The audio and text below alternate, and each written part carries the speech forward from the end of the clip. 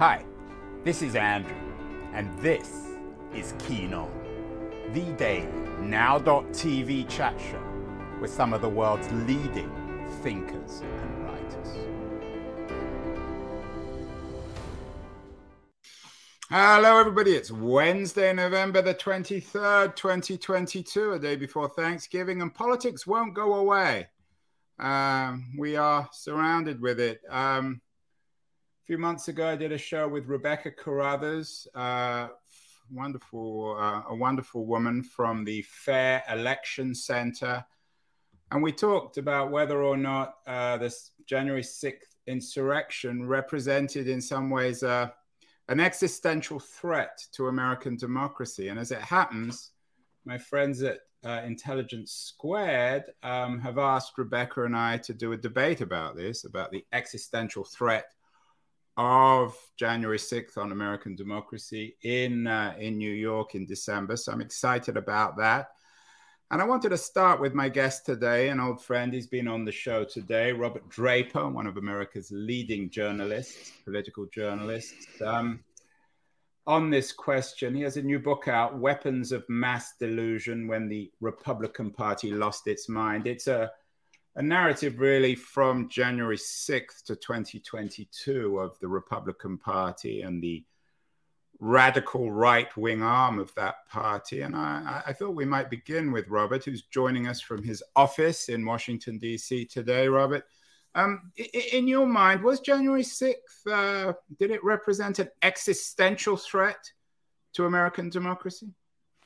Yes. I mean, it signaled the frailty of our democracy in multiple ways, Andrew. I mean, it's one of those was the roadmap provided by the then president Donald Trump for how to disrupt and maybe even rupture the peaceful transition of power.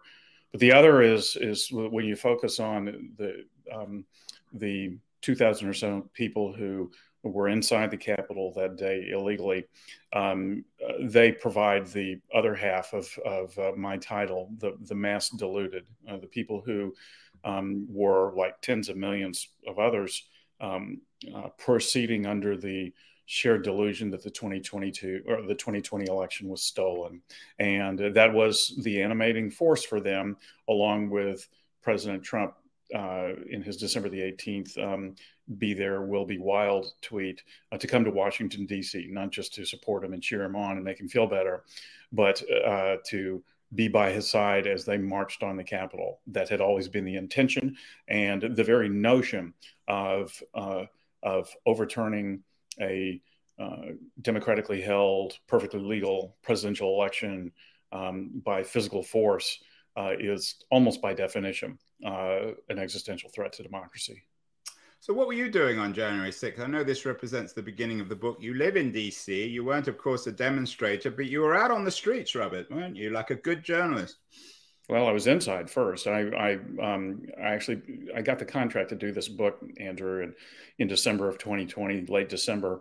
And I really, just before the Christmas holidays and my first day on the job reporting. Sorry to jump in, Robert, you got the contract, but I assume January 6th wasn't written in. You had no idea, obviously, what was going to No, in fact, it wasn't clear what the book was going to be, except, the Republican Party after Trump's presidency. The assumption was that there was a fracture within the party between those who were unswervingly loyal to Trump and those who believed that the party would do well to move on from Trump. But it wasn't clear to me at all how that would play out. And Andrew, at the time I got the contract, roughly December the 20th, Trump hadn't yet conceded the election, but the widely held assumption was that he would at some point. He was just stalling for time. Certainly there was no notion that anything of the sort that occurred on January the 6th would transpire. So I showed up that morning, probably around 10:30 in the morning, to do interviews with Republicans that I knew. That day was going to be the formal certification of the electoral votes. We knew that there would be a challenge to that certification by certain Republicans. It seemed to be totally futile. They wouldn't have the numbers to do it, but I was curious about the strategy, talked to some of them about it, and then hung out in the Capitol itself around the time of the certification. I wasn't able to get into the press gallery because of social distancing, because COVID was changing the rules. And so I just kind of wandered around the rotunda and then looked to my west and saw Capitol Police officers charging up the stairs, obviously in a state of distress. I headed toward where they were charging from, towards the doors leading to the West Terrace. And that's when I saw more police pour in, beaten and maced, their faces swollen, running around trying to find water to flush their eyes out. I and an administrative staffer in the Capitol set up a kind of ad hoc water station by the metal detectors where the officers could flush their eyes out. And I began to talk to them and saw more coming in, and one of them on a stretcher. And then they dragged in some guy with a patch on his shoulder, wearing paramilitary gear, a patch on his shoulder that said "fuck Antifa." And it was clear that the place was about to blow. And so after being there for maybe 45 minutes, I did, to directly answer your question, then managed to make my way outside to the east side of the Capitol and was there with the hordes as they proceeded ultimately to push in and breach the Capitol from the east side. It's interesting. We did a show also a few months ago with Luke Mogelson. I'm sure you know him, who also has written a book about January 6th and his experience. He's an overseas New York Times correspondent who was there on January 6th. You've traveled around the world, Robin. In fact, the last time you were on the show, you were talking about your book on the Iraq War. To what extent was your experience on January 6th like your experience overseas in insurrections, unrest, civil war, violence, and war? Did it remind you of being in East Africa or the Middle East in some way or form? Well, you're right that in doing my work for National Geographic, and for the last 15 years, I've split my time between Geographic and the New York Times. I've worked in a lot of conflict zones, ranging from Libya to Somalia to Madagascar after the government was overthrown, Iraq, Afghanistan, and have certainly been in dangerous areas. I've certainly seen ineffectual governments, but I'd never seen a government get overthrown. I would have expected, if I'd seen that sort of thing, a storming of a government building, that it would have been in one of those countries. That it happened in the U.S., and in particular in this bastion of democracy, the Capitol, a place where I spent so much time, was cognitively dissonant to me, and really, hard for me to internalize what I was seeing with my own eyes. But especially when I was outside and seeing the mob push its way in and hearing, this kind of, visceral roar of the crowd, it seemed to me that this mob was capable of anything, and that violence was going to be a very natural consequence. The miracle, Andrew, is that, I say a miracle, I mean, it was because of the heroic assistance of the Capitol Police that Vice President Mike Pence, that Speaker Nancy Pelosi, that other members of Congress weren't encountered by the mob, because if they were, there would have been bodily harm. There's just no question about it. So this, what you call cognitive dissonance, marks the beginning of the book. You didn't know what the book was going to be about. And I assume on January 6th, when you were going through all this, you began to understand the narrative of the book. It was certainly going to start there. In terms of, you use this phrase, cognitive dissonance, not dissidence. Was that the climax of this cognitive dissonance between 2020 and 2022? Or has it grown? You've done a lot of real reporting, Robert. You're one of the few American journalists who actually go out. You've been following a lot of the odd characters now who make up the Republican Party, from Marjorie Taylor Greene to Matt Gaetz to Lauren Boebert and so on in Colorado, Arizona, Florida. To what extent has the last 2 years been, at least in your experience, a period of what we might say mass dissonance? Yeah. Well, so to answer your question, Andrew, no, the cognitive dissonance did not dissolve after January the 6th.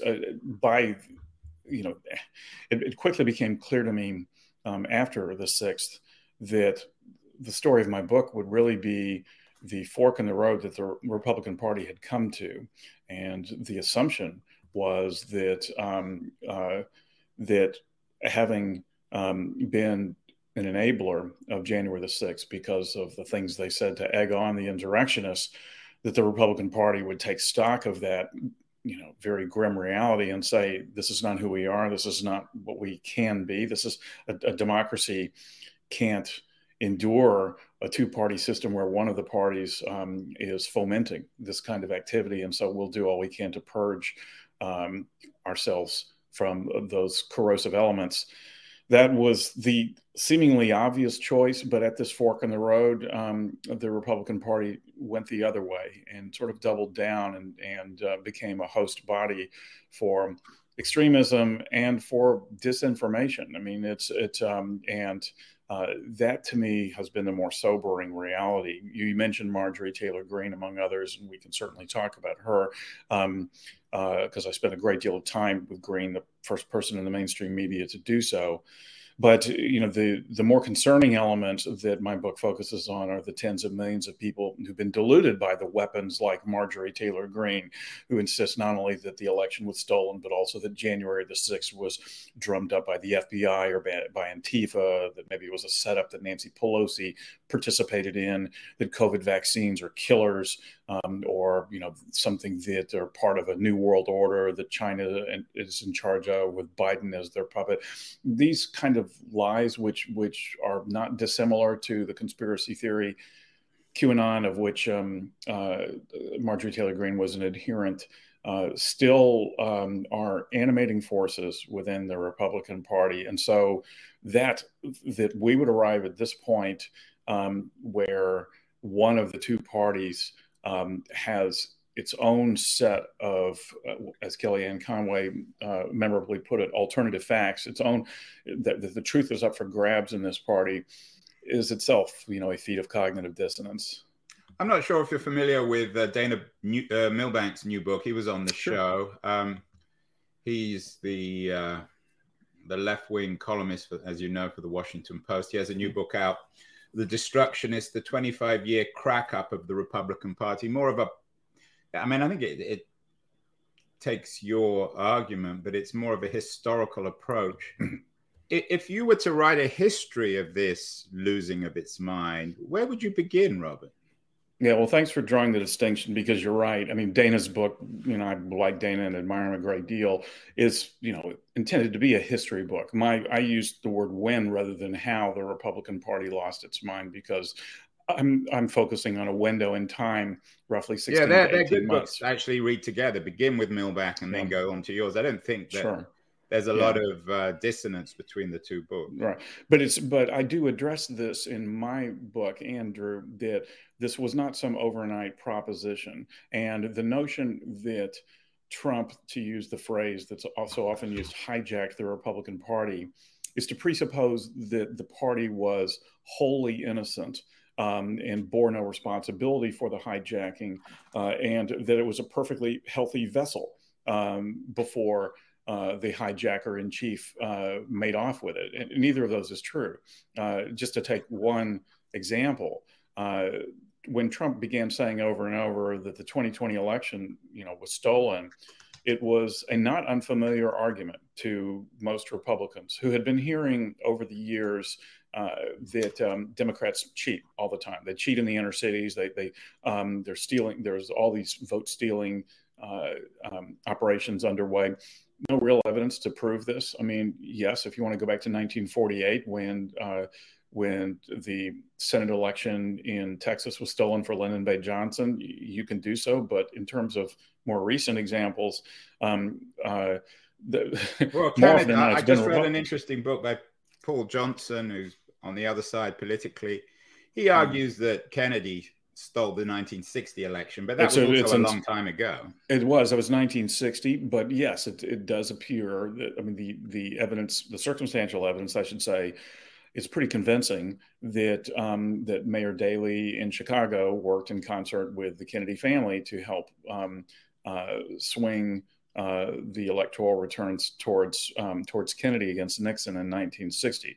Still, the point being that Republicans, as an article of faith, have always believed this, and so it wasn't a totally bizarre notion when Trump started saying it. It's kind of like how Trump in 2016 started calling Hillary Clinton Crooked Hillary. Well, polite society in Republican circles would never call her Crooked Hillary, but he was just saying the quiet part out loud. Republicans had believed for decades that Hillary Clinton was guilty of criminal activity. They couldn't tell you which ones they were. They just had heard through talk radio, heard through their own, and had been accepted wisdom in their own bubble that Clinton was a criminal. So, so while I wouldn't pretend to write an exhaustive history of the Republican Party and how it came to be in possession of these fact-free notions, it certainly is safe to say that those elements well preceded Trump, and that he simply exploited those pre-existing elements. So let's get to the heart of the book. What is going on, at least in your mind? You say today's news is that Musk reinstated Marjorie Taylor Greene on Twitter, for better or worse. I'm not sure whether that is a good or a bad move from the point of view of Twitter. What is going on? How different are the Taylor Greenes and the Boberts from previous right-wing Republicans? When I look at the photo, for example, of Bobert, she just looks like another version of Sarah Palin. Are they different? Yeah, let's draw a sharp distinction between Lauren Boebert and Marjorie Taylor Greene. The temptation is to view them in tandem. They're both, from the 2020 freshman class. They both are, political performance artists. But Boebert is has been somewhat clownish, and where Greene, regardless of how outrageous and outright false many of her statements are, has power, and that marks the fundamental difference, Andrew, between Greene and those of her ilk and some of the other extreme characters we've seen in the Republican Party over the years. Steve King of Iowa, the white supremacist who was stripped of his committee assignments and ultimately primaried with the help of the Republican establishment, is a case of someone who kind of occupied the Star Wars bar of Republican oddities. And one would have thought that when Greene came in with her fidelity to QAnon and, wielding an AR-15 and talking about the squad and embracing, these notions of Trump's election having been stolen, that she too would have been kicked to the curb. And indeed, a month into it, she was stripped of her committee assignments. People kind of figured she'd go away and someone would successfully primary her, and that'd be the end of Marjorie Taylor Greene. Fast forward to now, that she got her Twitter account back is the least metric of establishing her power. Kevin McCarthy is awarding her plum committee assignments. She is sitting in on upper level policy discussions with the Republican Party. Her endorsement was coveted by people ranging from J.D. Vance, who won the U.S. Senate seat in Ohio, to Kari Lake, who tried unsuccessfully to become governor of Arizona, though she still disputes the outcome. So Greene is a okay, so I take your point that Greene's for real. She is, of course, from the she's Northwest US Georgia representative from Georgia. But so what? What is it about Greene that makes her so dangerous? Why is she in her own right a weapon of mass delusion? Or at least... Well, because for one thing, she is literally spreading untruths. She does it with a vast social media platform. Now she's not just a mouthpiece, though that would be bad enough. I mean, I do think that, we can say that even if Republicans had no power, if they're spreading lies and millions of people believe them and act on them as they did on January the 6th, then that in and of itself presents a danger to democracy. But now the Republicans control the House, or they will on January the 3rd. It's going to be a threadbare majority, and we can talk about that if you wish. But the reality is they will control the legislative agenda. They will, from their committee purchase, launch investigations into the Biden family. They will be in doing so, spreading in all likelihood untruths about the Bidens, and this too will contribute to the demonization and dehumanization of the President of the United States in terms of how tens of millions of Americans view them. But it may also be that they can cut off aid to Ukraine. So that, I mean, there's a lot of things that they can do, and I'll leave it to others to. But I'm certainly no great fan of Marjorie Taylor Greene. Yeah. Isn't that democracy, Robert? I mean, they can cut off aid to Ukraine. That's not insane. That's a tradition of. It's not only not insane. Isolationism in American foreign policy that has existed since the founders. So some of this stuff's credible, isn't it? Of course, some of it's credible, and some of it, and just since you and I are talking here with your audience, I mean, given that I wrote this book on Bush's decision to invade Iraq, I think that having a fulsome discussion about where to commit our resources overseas is a healthy discussion to have on its face. My point is, can they make a difference? Can they? Yes, and you're right that Republicans have differing views from Democrats. If once they're in power, they can display those differences. But when those differences are built on untruths, for example, trying to investigate and criminalize Dr. Anthony Fauci, to investigate Hunter Biden's laptop because they're convinced that some quid pro quo existed, and they're convinced of this because there have been postings on Gateway Pundit and other purveyors of disinformation have said so. Then we arrive in a totally different territory. This is not just like when Newt Gingrich, or for that matter, John Boehner, became Speaker of the House and took over the Republicans. They would cut taxes, they would cut government programs, but they wouldn't build a platform based on lies. You were very kind and generous, Robert, to introduce me to your friend Jonathan Karl, who came on the show. He's a very distinguished American television journalist and the author of Front Row at the Trump Show. To what extent is all this just a show, the merging of show business and fantasy and absurdity and politics? It's been written about in so many different ways, from Entertaining Ourselves to Death to all sorts of other books. The people listening to the Marjorie Taylor Greene, you call them lies, some others might call them fantasies or absurdities. Are they just a reflection of this merging of show business and fantasy and politics in America, which is, again, a long-running theme in American politics throughout the 20th century? Yeah, no, you're right. I mean, they're reflective of that. They're not just reflective of that, but yes, they're reflective of that. And I can trace it at least back to the early 1990s when John F. Kennedy Jr., I almost hesitate to mention his name because he's associated now with QAnon and all this other stuff. People think he's alive. But when he started his magazine, George Magazine, building on the proposition that politics should be covered, kind of as show business, and that these were celebrities, and the merging of politics with celebrity culture did inevitably give rise to a reality TV show, star named Donald Trump, then becoming president. And so, by the way, did the death of expertise that resulted from the botching of the Iraq invasion before. I mean, it did give the American public a reason to believe, why should we trust the Dick Cheneys and Donald Rumsfelds? Who the hell cares if they've been in government forever if they still can't understand, what the truth is or how to manage a war efficiently? But the word I isolated before that you use, Andrew, is just. I mean, it's not just a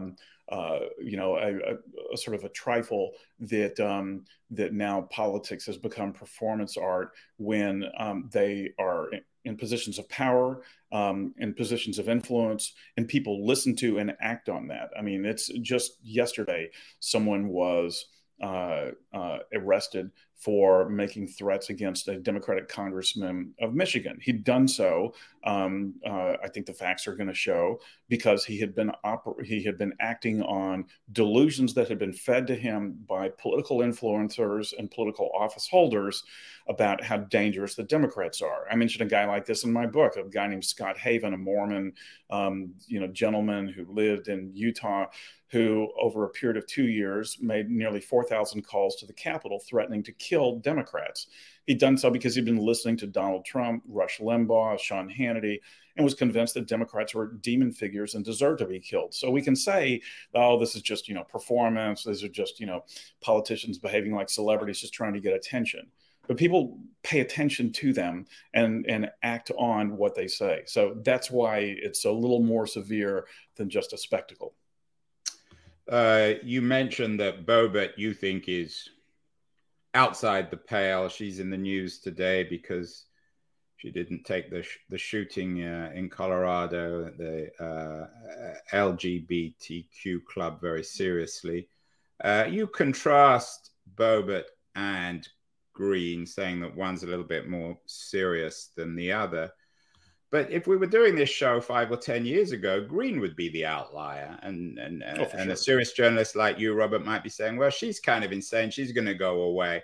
At what point does this stop? At what point is it conceivable that Boebert himself might seem more mainstream compared to some other lunatic who comes on and talks about God or fate or violence or mass killings or QAnon or something else? Right. Well, the distinction I'm drawing, Andrew, to be clear, is not a distinction in beliefs between Boebert and Green. I think that basically they occupy the same turf when it comes to that. The distinction I'm drawing is in terms of influence and power, and Boebert really doesn't have any, and Green does. I mean, Boebert, Green is the 4th biggest fundraiser among the 218 or 217 or so Republicans on Capitol Hill, members of the House. I mean, for a one-term congresswoman, that's unheard of. Boebert is well down the list, but that money that she's raised has bought her influence within the Republican Party. But look, you're exactly right. Democrats as well as Republicans have had their crazies over the years. There are people who believe things that might play well in their own districts, but just simply are not, they are outliers, as you say.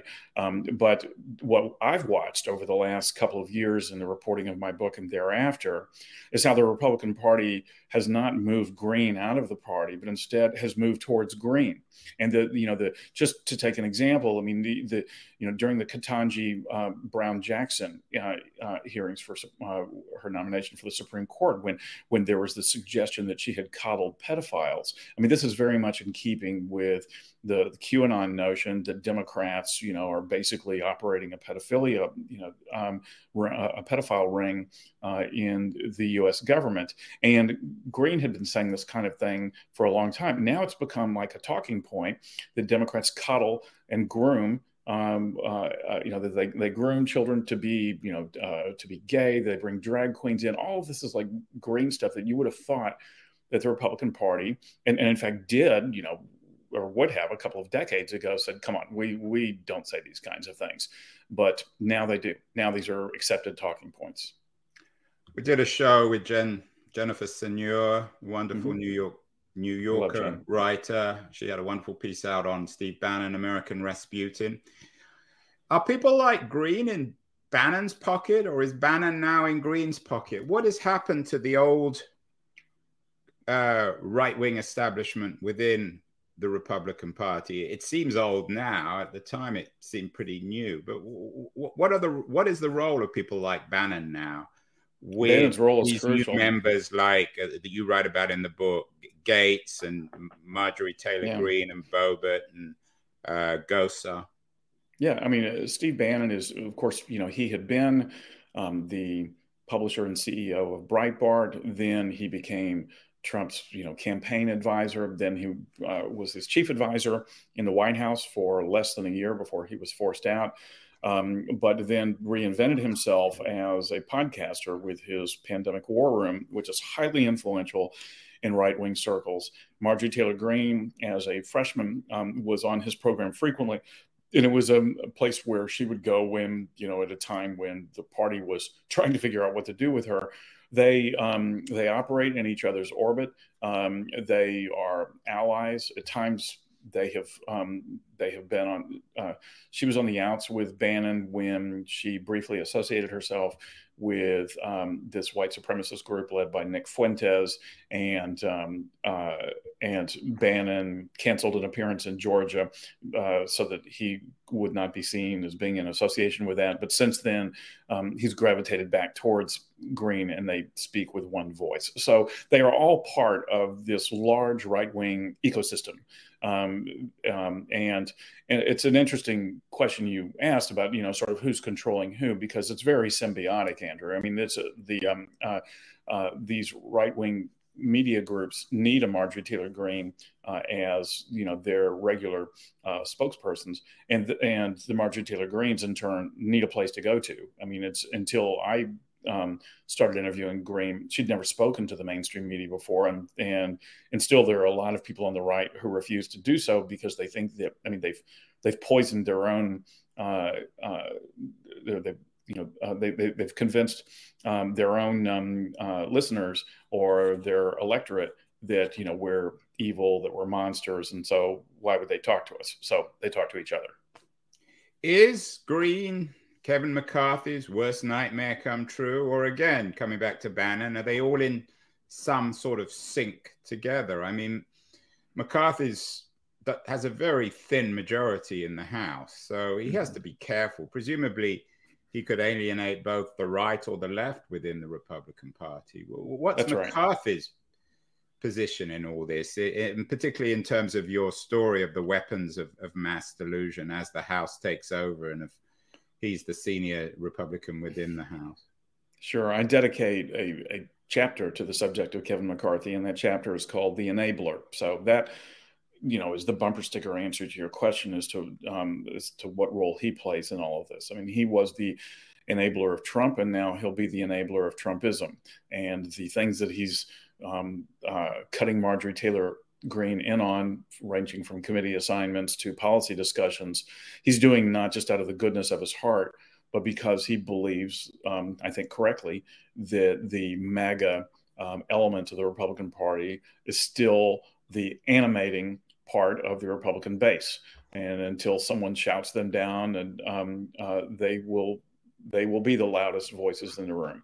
And Greene is the proxy to that. So today, literally today, McCarthy and Greene are allies, and Greene is not only supporting McCarthy's bid for the speakership, she's going to whip votes for it. However, once he becomes speaker, she could very well become his worst nightmare, because you're exactly right. I mean, there are a number of people in the Republican Party, a number of members in what will be the Republican majority, who don't cotton to Greene's views, and who may feel like it's the responsible thing to do to raise the debt ceiling, to continue funding to Ukraine.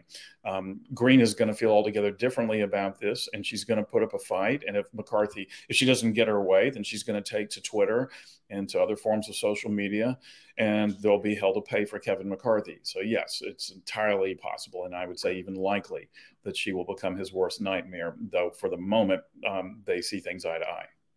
Robert, finally, let's stand back from this for a little bit. I mean, obviously I would be curious, and maybe you might just say something about DeSantis and how he fits in, and whether he sees Taylor Greene as an enemy or a friend, and whether DeSantis is courting them, and whether he might represent a return to some degree of sanity within the party, or is he part of the problem? I mean, we know about Trump, and I'd rather not talk about him. We've talked enough about him. Yeah. I mean, with DeSantis, he's been, by omission, by his silence, on subjects like the 2020 election, allowing people to believe that, okay, he'll be, a saner, calmer, more sensible version of Donald Trump, a more responsible figure. But beyond that, it's very hard to say what kind of support he's going to muster. You know, sorry to bring his name up again, but in 2016, Trump went up against what was considered at the time to be a very formidable array of candidates, from Marco Rubio to Jeb Bush to Ted Cruz. To the darling back then of the conservative movement, Scott Walker, who, you know, folded like an accordion at the very, very beginning. All of those guys seemed like they'd be better than Trump, and Trump just mowed right through them. The notion that he won't do that to DeSantis, that DeSantis somehow will be able to weather all this, is not yet borne out by the facts. Meanwhile, Marjorie Taylor Greene has come out. Greene has come out immediately saying that that Trump has her full-throated endorsement. I mentioned the distinction between Greene and Boebert. Boebert didn't. She was more equivocal, saying that she loved Trump, but she also really, really was fascinated with DeSantis. That was noticed in MAGA world, and Boebert is, you know, I mean, if not on probation, then eyed warily because of her lack of unswerving loyalty towards Trump. So these are the kinds of, you know, parlor games that are going to be played for a while. I just would suggest a bit of wariness and healthy skepticism towards DeSantis, because again, in 2014, 2015, and early 2016, everyone was saying that Scott Walker was going to be the Superman candidate, and he lasted something like 3 months. We'll see if DeSantis lasts longer than that. Finally, Robert, we did some shows at the beginning of the year about the possibility of civil war in the United States. Some are more pessimistic than others. What's your take? I mean, at a certain point, particularly given the Greene and Boebert fetishization of violence and justification for violence and seeming complete disrespect and disdain for democracy, at what point does your argument in Weapons of Mass Delusion, when the Republican Party lost its mind, at what point could this conceivably degenerate just into a complete collapse of the system, if not full-on civil war, a kind of fragmented civil war of pockets of violence all over the country, and everything falls to pieces, and make America like the kind of country that you've covered on your global travels for National Geographic? Yeah, I think that I mean, the worst case scenario is, as you just finished describing it, kind of fragmented pockets of violence, rather than, say, full-on secession and wars between the states, the federal government going against particular states. That all of that seems unlikely to me. But if you know, with the continued incentivizing of the right-wing media ecosystem to pump out these lies, and the willingness of elected officials to spread those lies from their platform, then the likelihood is unfortunately quite strong that there will be millions of individuals who believe that America as they know it has gone, that the Democrats are bent on destroying America as they know it, and that elections are now hopelessly corrupted, forcing them to take up arms. My concern is less about a full-on civil war or even about pockets of violence. My concern is, unless what you're describing as pockets of violence is a repetition of January the 6th. I think that whether it's at the Capitol or some other place like that could be the locus of violent activity, I'm afraid that absent any kind of, you know, self-reflection and truth-telling, that those fragments of violence will be inevitable.